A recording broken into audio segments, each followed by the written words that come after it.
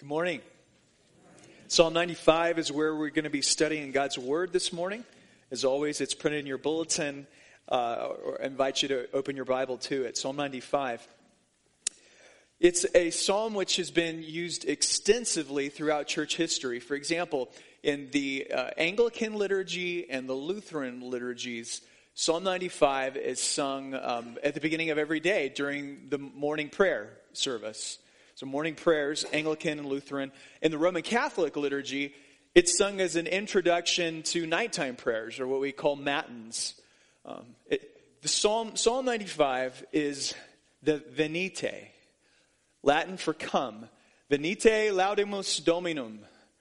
Come, let us sing for joy to the Lord. Let us shout aloud to the rock of our salvation. Let us come, venite, before him with thanksgiving and extol him with music and song. For the Lord is the great God, the great King above all gods. In his hand are the depths of the earth, and the mountain peaks belong to him. The sea is his, for he made it, and his hands formed the dry land. Come, let us bow down and worship. Let us kneel before the Lord our Maker. For he is our God, and we are the people of his pasture. Yes, the flock under his care. The final section here, we covered it a few months ago when we were studying through the book of Hebrews chapters 3 and 4. It is based on an episode earlier in Israel's history when they end up getting very angry with God because of his seeming failure to provide the provisions that they needed in the desert. And so two words are here that are kind of unfamiliar to us. Masa, which means quarreling and shaking one's fist at God. And Meribah, which means testing, because the Israelites, it says, tested the Lord by saying, is God really out here among us or not? And so it finishes with his word of wisdom. Today, if only you would hear his voice. Do not harden your hearts as you did at Meribah, as you did that day at Massa in the wilderness, where your ancestors tested me. They tried me, though they had seen what I did. For 40 years I was angry with that generation. I said, they are a people whose hearts go astray, and they have not known my ways. So I declared on oath in my anger, they shall never enter my rest. You could be a famous artist whose work is featured in all of the galleries all around the world. And I could be your biggest admirer. I could have traveled to all of those galleries and seen every piece of art which you have ever created, or every piece that has ever been featured. Or you could be a musician, and I could be your biggest fan. I could have memorized all the lyrics to all of your songs, have attended dozens of your concerts, could sing along with every word that you say on stage. But until we come face to face, I don't really know you. I don't truly know you. It says, venite, come. We're supposed to rouse ourselves with that word. We're supposed to remind ourselves to come. But where are we coming? It literally says, let us come before his panim. Panim is the Hebrew word for face. Venite panim, if we're going to mix up Latin and Hebrew together. Venite panim. We're to come before his face. Now, what does that mean? We know that, on one sense, God is everywhere. God is omnipresent. And we know that since he's everywhere, and he's a spirit, he doesn't have a literal hand or a literal foot or a literal knee. What does it mean when it talks about his panim? It's saying that we are to come and not worship in general, but we are to come to him in a way that is personal and real and intimate, where we really have intimate fellowship with God. When we come in here and he becomes real to us, and he does something inside of us, he's present to us. You ever notice when you're having a conversation and the other person will not look you in the eyes? How like there's a disconnect here. If you won't sit here and talk and look me in the eye, then I don't feel like I know you. And you don't feel like, but here in worship, we are coming to meet him face to face. We don't show up just to occupy a seat. We come to see him eye to eye and to express our love for him, just as he in turn expresses his love for us.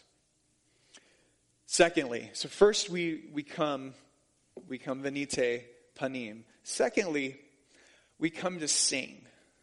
A curious fact you discover, one of the major changes that the Reformation brought to the worship practices in the Middle Ages is up until that point, the Roman Catholic Church had outlawed congregational singing. You weren't allowed to do what you just have done so far today.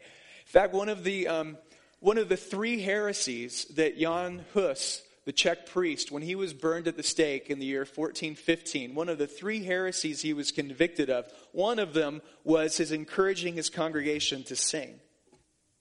The Reformation restored this to us. Notice what it says in verse 2. The psalmist says, "Let us come before him with thanksgiving and extol him with music and song."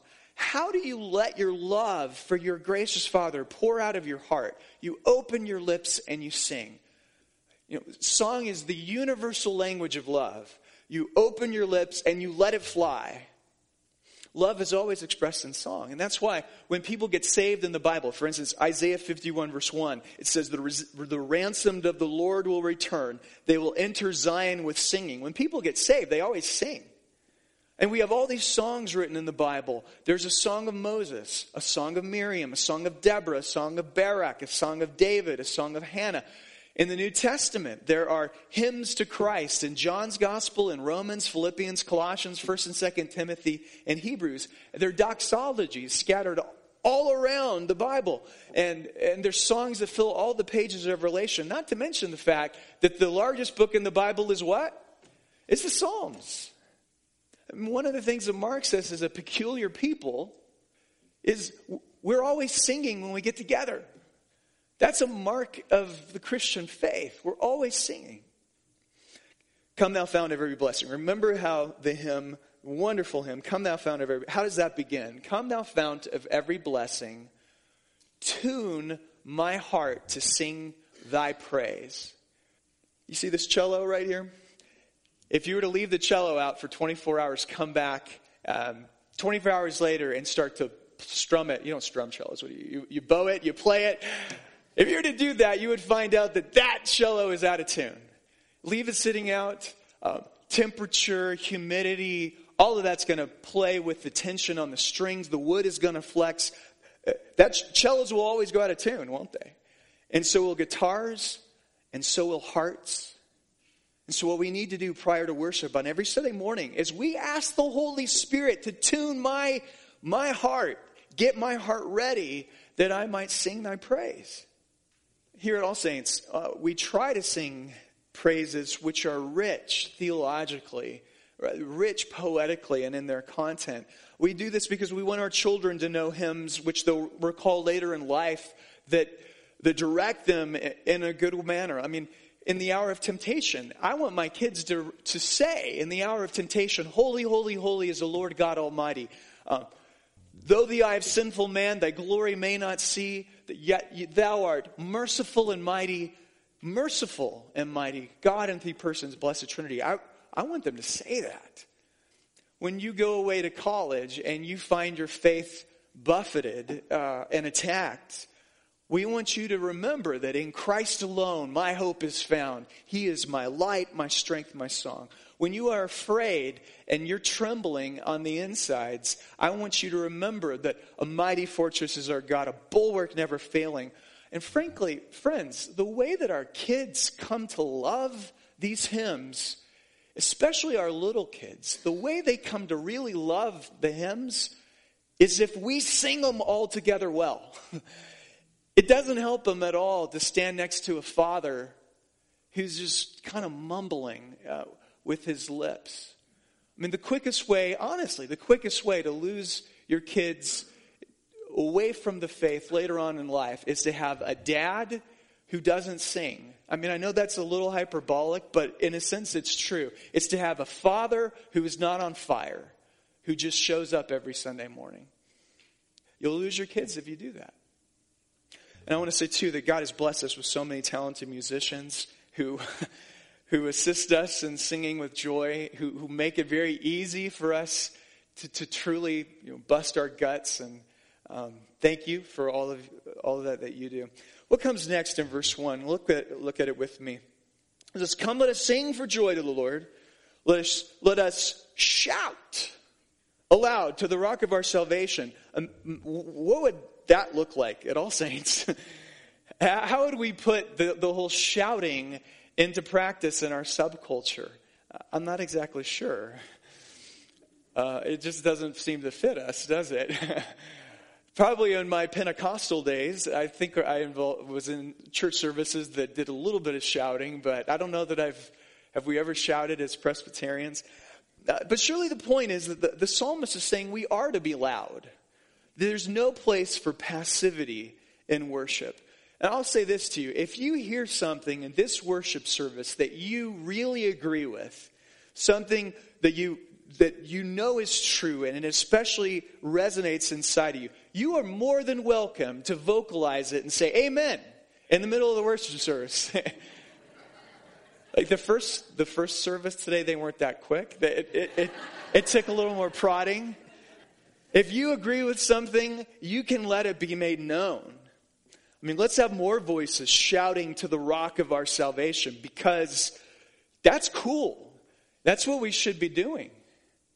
Now, I'm going to chicken out here and do one of those things where you say, he said it and not me. This is a pastoral preacher technique where you want to say something hard to your congregation, but you don't want to be the bad guy for saying it. So he said it. Ray Cortez, pastor of Seven Rivers Presbyterian Church in Florida. Incidentally, Ray Cortez, one of the greatest preachers you'll ever listen to. He preached at our General Assembly. It was probably back in 2015. And Brian Douglas, the associate pastor here, ended up getting a copy of that sermon. I don't know why he did it, but he uploaded the sermon to the All Saints Presbyterian Church website. You know what is the most listened to sermon on our church website? It definitely isn't me. It's Ray Cortez by about a figure of 10. Here's what he says to his church. He says, what's dumbfounding is on Sunday morning, we can state the grand, glorious facts of the redemption of Jesus Christ. We can talk about the glories of his salvation, the magnificence of the gospel, and yet there's too many Presbyterians whose faces look like Mount Rushmore when doing so. This is a sickness that is endemic to us. The lack of emotional connection in our worship is a sickness that is endemic to Presbyterian Christianity. Somehow your theology has to inform your face and your voice about what you actually believe. His words, not mine. No hate mail. Don't send it. I'm not reading it. What if I just don't feel it on Sunday morning? I don't feel the joy. I don't feel the presence of God. Should it be a choice that Should I choose to sing if I want to, depending on whether or not I feel like it? And I realize that not every Sunday is going to be head over heels blown away by the awesome power, love, and majesty of God, because no relationship works that way. No marriage is like that. You're not constantly doing cartwheels. It ebbs and flows and fluctuates, but it's not a choice. It's not our prerogative. We sing because we were made to sing. Throughout biblical history, in every place and circumstance, singing has been second nature for the people of faith. We must sing loud, we must sing with all of our hearts, we must sing because the gospel is true. Because all of the things that we say are actually true. Third, let's move on to verse 6. Not only does the psalm teach us that we must venite panim, we come before his face. Venite with our voices, we come before him to sing. It also tells us that we are to use our whole bodies in worship. In worship, we kneel, we bow, we stand, we raise our hands. Come, let us bow down and worship. Let us kneel before the Lord our Maker. Kneeling, if you're familiar at all, it's a very traditional posture in churches during the confession of sin. I wish we had kneelers in here. For those of you who don't know what a kneeler is, it attaches to the pew back in front of you or to the chair back in front of you, and it's kind of a padded, cushioned area that you can prop your knees up on. I wish we had kneelers. If we ever do, by God's grace, build a new building, have a new sanctuary, that's going to be on the top of one of the first things on my list. There was a church in our presbytery about 30 years ago that ended up installing kneelers. And they used it every Sunday for the confession of sin. Well, there was one man in the congregation, he wasn't interested in kneeling. He said, he came up to the pastor afterwards, I'm not going to do it. I don't kneel for anybody, is what he said. And the pastor replied, yeah, you will. If not now, someday. Because in essence, this whole universe is moving to that point when every knee shall bow and every tongue confess.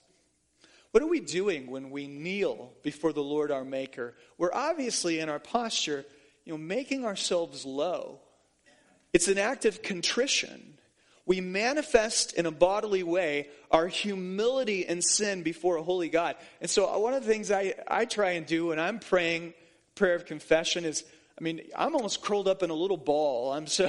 My head is bowed low. I love the implicit petition that's made in the act of kneeling, because when we kneel down, we're like leveled down to the dust before our holy God, and we are in essence asking him to pick us up, raise me up from this lowly state. That is what happens when we have the absolution, the assurance of pardon delivered to us afterwards. He's raising us up. Why do we use our bodies? Why ought we to use our bodies when we worship?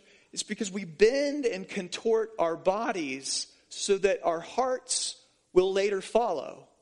So your heart is that reluctant dog who you want to take it on the walk in this direction. The dog is just pulling on the chain, and he doesn't want to go that way. Our hearts, don't you find your heart is often reluctant to go the place it needs to go? We move our bodies in order to make our hearts actually follow. So raise your hands in prayer.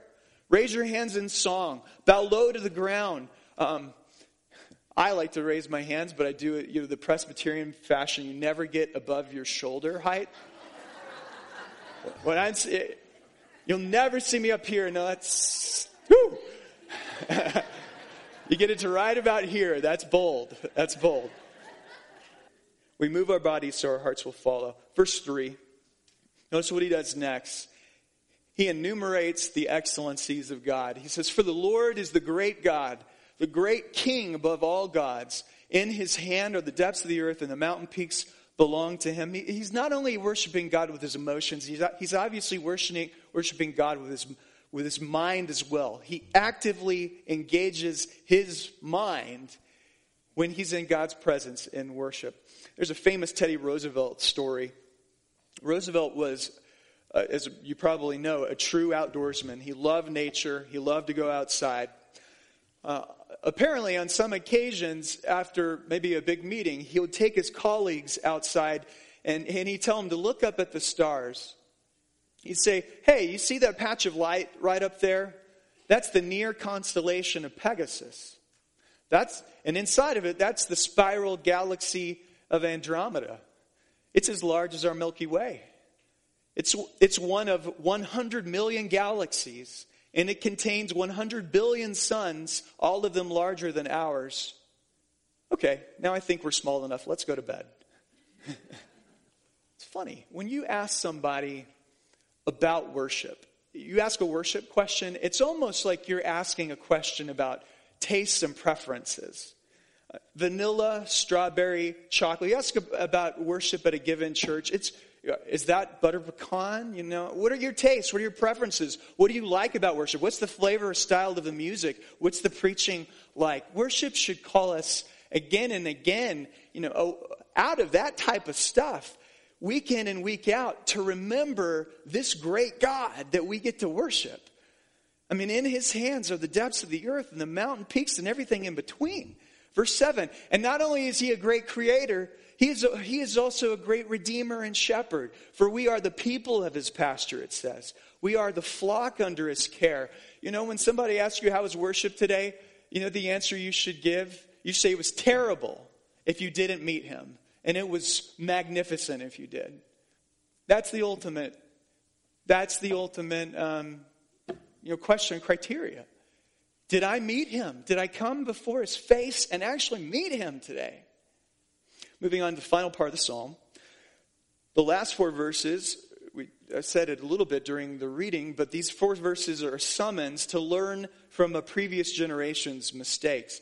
Why did their hearts, when they were in the desert, why did they stray so far from the Lord? The answer is it was because of their discontentment. They were barely outside the walls of Egypt when they began to grumble among themselves, saying, I don't like what you're feeding us. I like the leeks and the melons and the garlic we have back there. We had plenty to eat back there in Egypt. You brought us out here to torture us. I don't like the amount of water you're giving us. I don't like the taste of the manna. I don't like that we have to pick it up. I don't like that we don't have meat. I don't like this. I don't like that. It's just one big, long string of discontentment, isn't it? Imagine you hear through some social worker, there's a poor orphan 12-year-old boy living in a foreign land that if somebody doesn't adopt him and take him away and take him to be their own, he's going to be sold into slavery. You fly over there and you cut through all the red tape and you pay the government unbelievable amounts of money to adopt the child. You have all these kickbacks because of graft and corruption that you have to get through. You exhaust your resources. You essentially spend your entire net worth to bring this child and to bring him back with you, adopt him and bring him into your family. You get home and 3 weeks into his stay at your house, he says, why don't I have a flat screen TV in my room? Why don't I have an iPhone 8? Is there such a thing as an iPhone? Are they up to the 8 yet? Why don't I have an iPhone 8? Some kind of parent you are, forget it, I'm out of here. What would you say? Well, you'd look at him and you'd say through your tears, son, I've done everything I can for you. I love you more than you can ever imagine. Don't walk out that door. Heed my voice of warning. You're only 12 years old. You won't make it a minute on the street. Heed my voice. Don't walk out that door. Don't let your discontentment destroy you. It is actually discontentment that destroys people. If you go back to Romans chapter 1, God's indictment upon the human race, the two biggest manifestations of human sinfulness is our propensity toward idolatry and our lack of thankfulness. They would not give thanks to God. And if you know anything about yourself, you know that you are an ungrateful little wretch. I wonder how much of the stupid things that we do, how much of that isn't ultimately in some manner or another because of rooted and motivated by our own ingratitude. It's got to be a lot. And so we push back against that. We must push back against that. Sunday gives us a weekly opportunity to look around and discover all the reasons we have to be grateful to our God. I'm starting to lose my voice here. I apologize.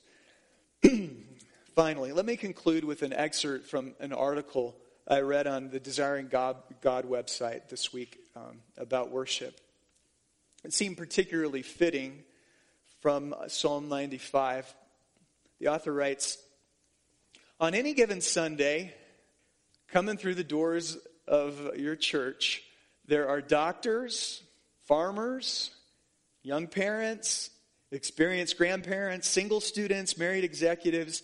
I mean, the gathered body of Christ represents an incredible array of experiences. Lots of different people. Different hopes and dreams, different fears and insecurities, different struggles and temptations. No two people in the pew are exactly the same. And no two people are in the exact same place spiritually. Now, there are those who come in soaring through the highest mountain peaks. And then there are those who come trudging through the deepest valleys. Some are in need of the comfort of God, which makes us lie down in green pastures and restores our souls. Others need to face the rod of God, to be convicted of their sin by a loving Father who disciplines those whom he loves. Some come in deeply feeling and experiencing and knowing the love of Jesus, and others are struggling at that moment to believe that God is love at all. Consider then this marvelous thing we call corporate worship. We do all the same stuff in here. We sing the same songs, recite the same creeds, pray the same prayers, sit under the same scriptures. But we're also different with so many different needs. You'd think, well, with that, I mean, that's the most unlikely place where God could extend to me the particular help that I want in my need. Don't we need something more specific to the state of our own souls? And yet, what does he do? He uses all the common stuff to minister to our varied hearts in exactly the way each of us requires. Every week is a miracle, because on every week, the Spirit of God that dwells within applies the truth of God's word to the hearts of his children specifically. And by God's word of truth, that's how we are sanctified. And by God's sacrament, that's how we are strengthened. And when we come together each week, this multifaceted mosaic called the body of Christ, all of our individual needs, and somehow God meets me right where I am. I think that happens more often than not. Now, not every Sunday. I know you leave on some Sundays probably and you're like, no. But based on the feedback you give me, I mean, it's so frequent that somebody will come up to me and say something along the lines of, have you been bugging my house? Because that was exactly the conversation I had with so-and-so earlier in the week. Have you been tape recording me? I mean, because somehow you seem to know exactly what I was thinking. I mean, of course, I don't know any of it. But it's the glory of the Holy Spirit. The Holy Spirit, who in John chapter 3, it says the Spirit is like the wind. And in many ways, a Christian who comes ready to worship is like a sailor. And sailors can't generate the wind. They can't create the wind. But sailors are skilled and ready to arrange the sails so that when the wind shows up, great things will happen. They come ready for the wind. Do you? Venite is our way of saying, come ready for the wind. Come with voices that are tuned to sing his praise, with bodies that are willing, with emotions, minds, and wills that are malleable. Do that. Hoist your sail, and the wind will catch us. Amen. Let's pray. We ask, Father, that you would make us more skillful worshipers because of what we have studied here in Psalm 95. Make us a worshiping community whose hearts are tuned to sing your praise each Sunday. And most of all, make us a worshiping community that sees Jesus Christ, because it's truly in Christ, we behold you face to face. In Christ, through Christ, we are moved by your power, beauty, love, and grace. We see it all in the face of your Son and in a way that will transform us. So send your Holy Spirit upon us every Sunday that we may catch the wind. And may all the praise, honor, and glory be yours, Father, Son, and Holy Spirit. And God's people said, amen.